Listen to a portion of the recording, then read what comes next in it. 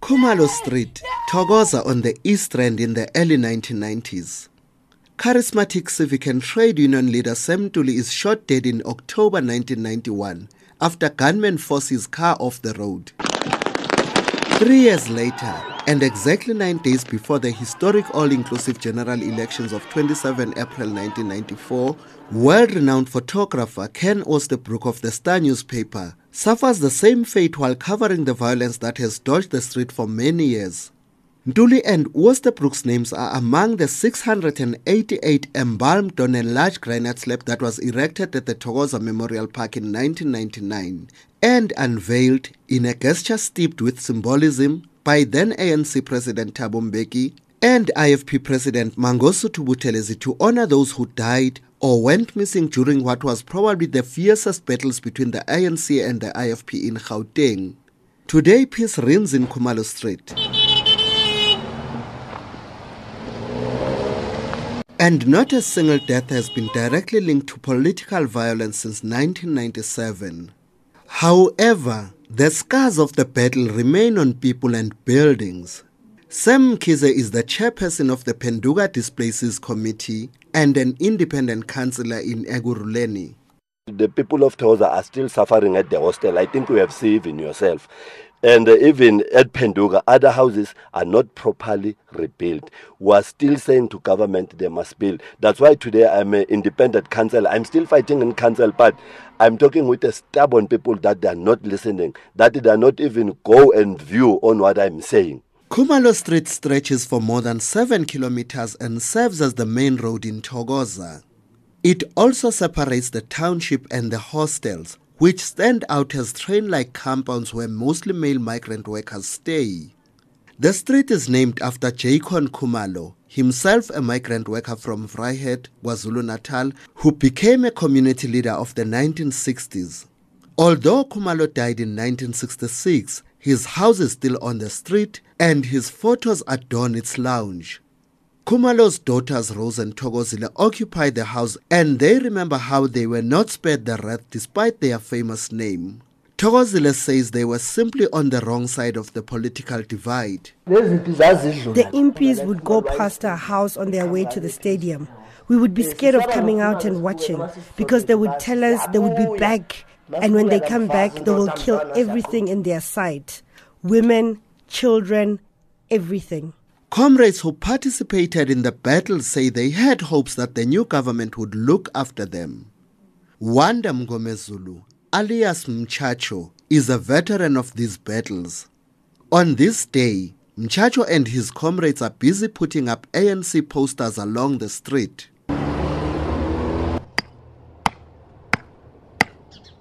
They are not happy with the ANC because they do not have jobs, but they will still vote the party come the May 7 general elections. Our comrades are traumatized. They need counseling. We need support from the government, which is our government. At least if maybe we can get a counseling, we can get jobs to work, and also that our comrade get something maybe to help them if they died.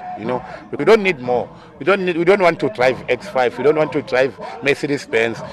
Just a normal life to put the bread on the table. Then we'll appreciate that. But we are going to defend the revolution. The 1994 general elections not only left the township residents with crushed dreams, even hostel dwellers suffered the fate. Lack of jobs and development cut across the divide and is more pronounced in Madala, Mshaya Zafe, and Kutuza, the 3 hostel compounds that adorn the street. As you enter the hostels, the stench of uncollected garbage drives this point home. Long and uncut grass between different sections of the hostel is now home to large rodents that residents here claim are not only a pest but a health hazard as well.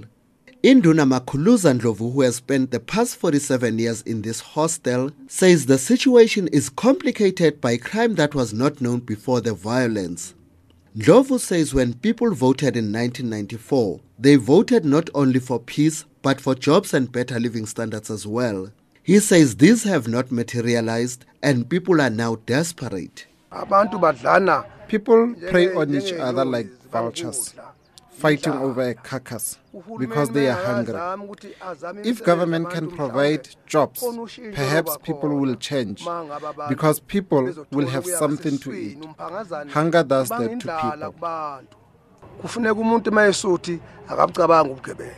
I decide to spend the night with the hostel dwellers in their compounds.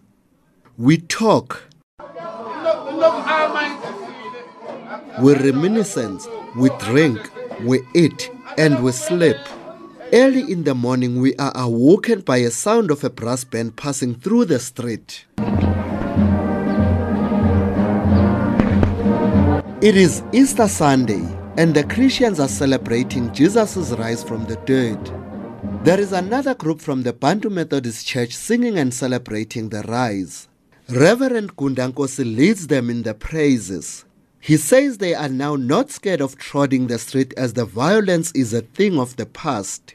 Nkosi says even the forthcoming elections will be free of any intimidation. We feel safely now. It's better than those days. Now everybody is free now to canvass for his or her organization. We sit together. I think even these elections, they'll be peacefully. There is nothing will happen now.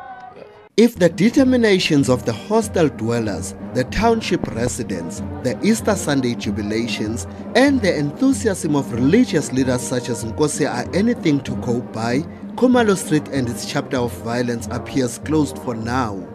For younger generations, Khumalo Street will just be another street where violence once taught townships of Katlehong, Thokoza, and Vosloorus in Ekurhuleni. Sechaba, SABC News, Khumalo Street, Thokoza.